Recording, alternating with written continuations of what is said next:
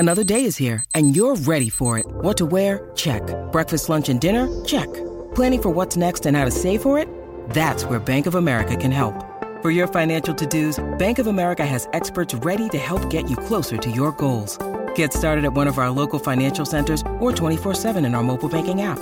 Find a location near you at bankofamerica.com/talktous. What would you like the power to do? Mobile banking requires downloading the app and is only available for select devices. Message and data rates may apply. Bank of America N.A., member FDIC. How would you like to ramp up your club's game day atmosphere? Big Screen Video is giving 10 lucky sports clubs the chance to win a $10,000 grant towards their own digital scoreboard. Register now at iCanWin.com.au/BSV. Gull, fueling your mission. Pop into your local for some good value fuel. Gull.nz. Mark Stafford, kicking back and talking sport all afternoon. It's Afternoons with Staffy on SENZ. 117 with Stephen McIver, 0800 15 0811 or 8833 on the Temper Bedpost text line if you want to give us your best dad joke before 3 o'clock. Wayne Barton is an English writer who has written 20 books, primarily connected to his beloved Manchester United. Books such as Beckham, The Making of a Megastar, and the biography of Eric Cantona called King Eric. He is the perfect person to connect with today over the current mess at Manchester United. Wayne, thanks for joining us. Are you surprised, relieved or disappointed that Man U have ripped up Ronaldo's contract? Yeah, a little bit of mixture of everything, really. I'm disappointed with the conduct that he showed because I think it was unnecessary. Surprised by the timing of it and relieved that it was dealt with pretty swiftly, to be honest. I think there's a number of things that came out with the interview. I mean, we all knew that, we all suspected that Ronaldo's time was up at the club, and nobody I know was really that disappointed to see him go. I mean, disappointed in the aspect that he's a club legend and you don't want to see it end like that, but we all sort of accepted it would be inevitable since the summer, really, and so from that point of view, everyone was kind of accepting of it. I think it's just the way that he's gone around it because there's no real reason for him to do the interview. But I do want to say that, the club do get a lot of criticism for the way that they handle a lot of things, but I think that they've handled this situation very, very well. I think they've backed the manager, and I think in this situation, because the manager's the most important person and he needed to be shown to be backed, I think they've done the best thing that they could possibly have done for him. Don't you think Ronaldo did this deliberately to get the release? Absolutely, yeah. I think it was done to instigate the exit. What I don't understand is why he did it in such a way to burn the bridges as badly as he did, because that part of it did seem unnecessary. By all accounts, the club were quite willing and quite happy for him to go in the summer, so long as and they weren't even looking for a big fee for him if they were looking for one at all. And it wasn't the club standing in his way of an exit. It was Ronaldo's deliberate choice of wanting to go to a Champions League club, and nobody wanted him. So that's not the club's fault. They weren't standing in his way.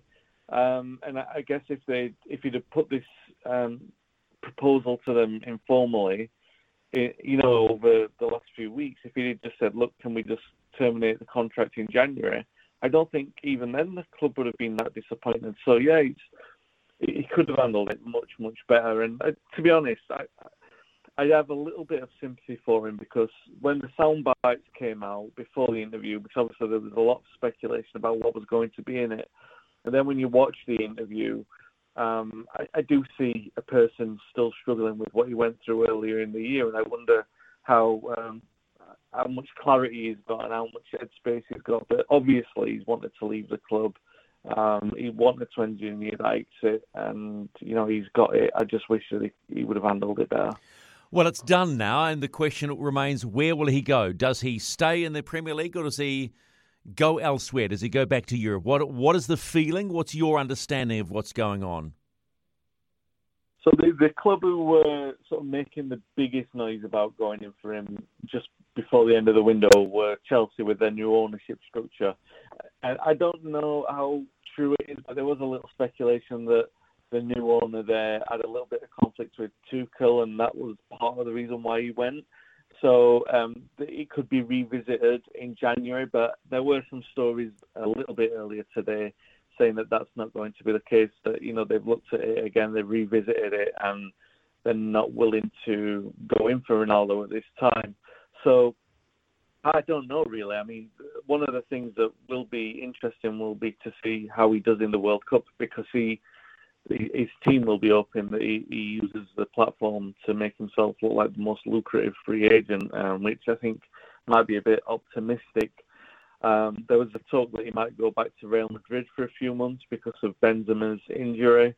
That seems a possibility, but even the talk of him going back to Sporting seems unreasonable at this moment in time because of the fact that they are building a team for the future. They're not just building a team that can accommodate a short Ronaldo farewell tour in the same way that Manchester United went a year ago. So I don't think anybody really truly knows where he's going to go, not even Ronaldo himself, which is curious to say. The decision that he's taken at this moment in time, considering that he probably doesn't have a definite exit, does seem like a big gamble on his end, because United are still the biggest profile club in the world, regardless of the troubles and trauma that they've been through over the last few years. And he's definitely going to be taking a step down, so it will be interesting to see where he goes. Ronaldo in his prime was sublime to watch. He's not in his prime anymore, is he? Do you think it's someone struggling with the fact that age is catching up and form is not as it was?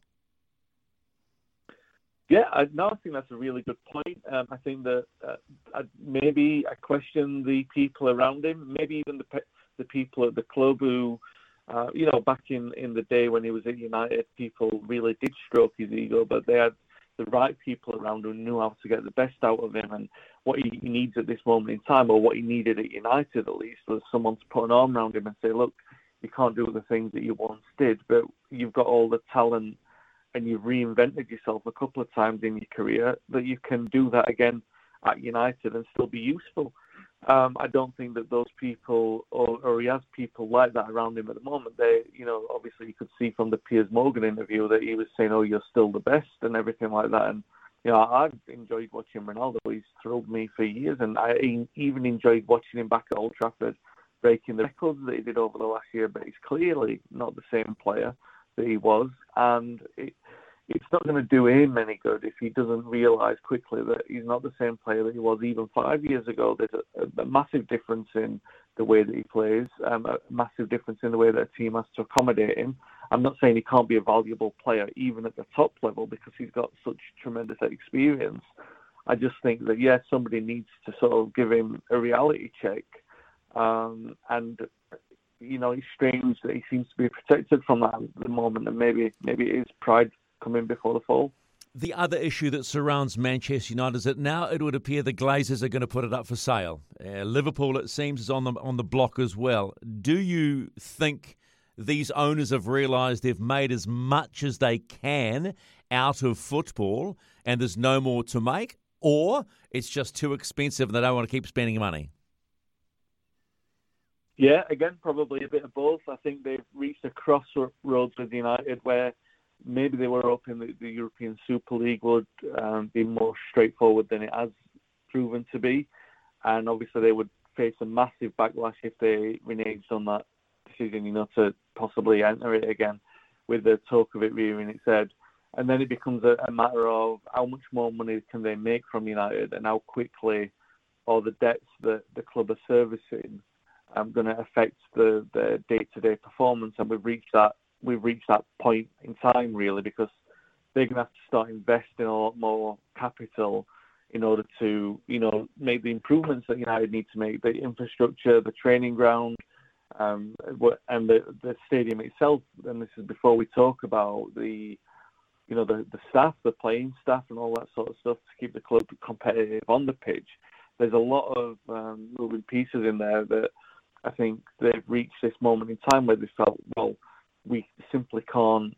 We don't have the collateral. We don't have the finance, the expendable money to be able to put into the club to make those kind of improvements. And they, at the moment, they're still a massively valuable asset in terms of being a sporting brand, so they can still make a ton of money based on the fact that they never paid a penny of their own money to take United over in the first place. So this is probably the best possible moment for them to get out. So are they asking for unrealistic money, or is Middle Eastern money going to buy another Premier League club? What is the early talk on this? Well, the earliest talk has been the possibility that Jim Ratcliffe could come in. He's a boyhood United fan, and he's got the capital to take over United. That's the speculation, at least. The politics over who, if it is a state or if it's a Middle East consortium or something along the lines of the regimes that took over Newcastle or Manchester City, I don't think those kind of rumours sit really easily with many Manchester United fans, only because there's obviously a lot of political controversy with that. United, even being taken over by Jim Ratcliffe, they don't really need massive investment from outside. The only thing that United supporters have ever really wanted is for the club to be self-sustainable. It's one of the biggest profitable clubs when it's allowed to stand on its own 2 feet alongside Barcelona and Real Madrid. It's the strongest sporting brand in football, so it can survive by itself and it can compete on its own merits. No club has got a divine right to win trophies. No club has ever survived a transition completely intact in that they don't need to evolve. So United will need to evolve, and they will need those kind of improvements and financial investments around certain areas of the club. But we're not. Most fans aren't asking for billions of pounds to be put in the same way that Manchester City had it.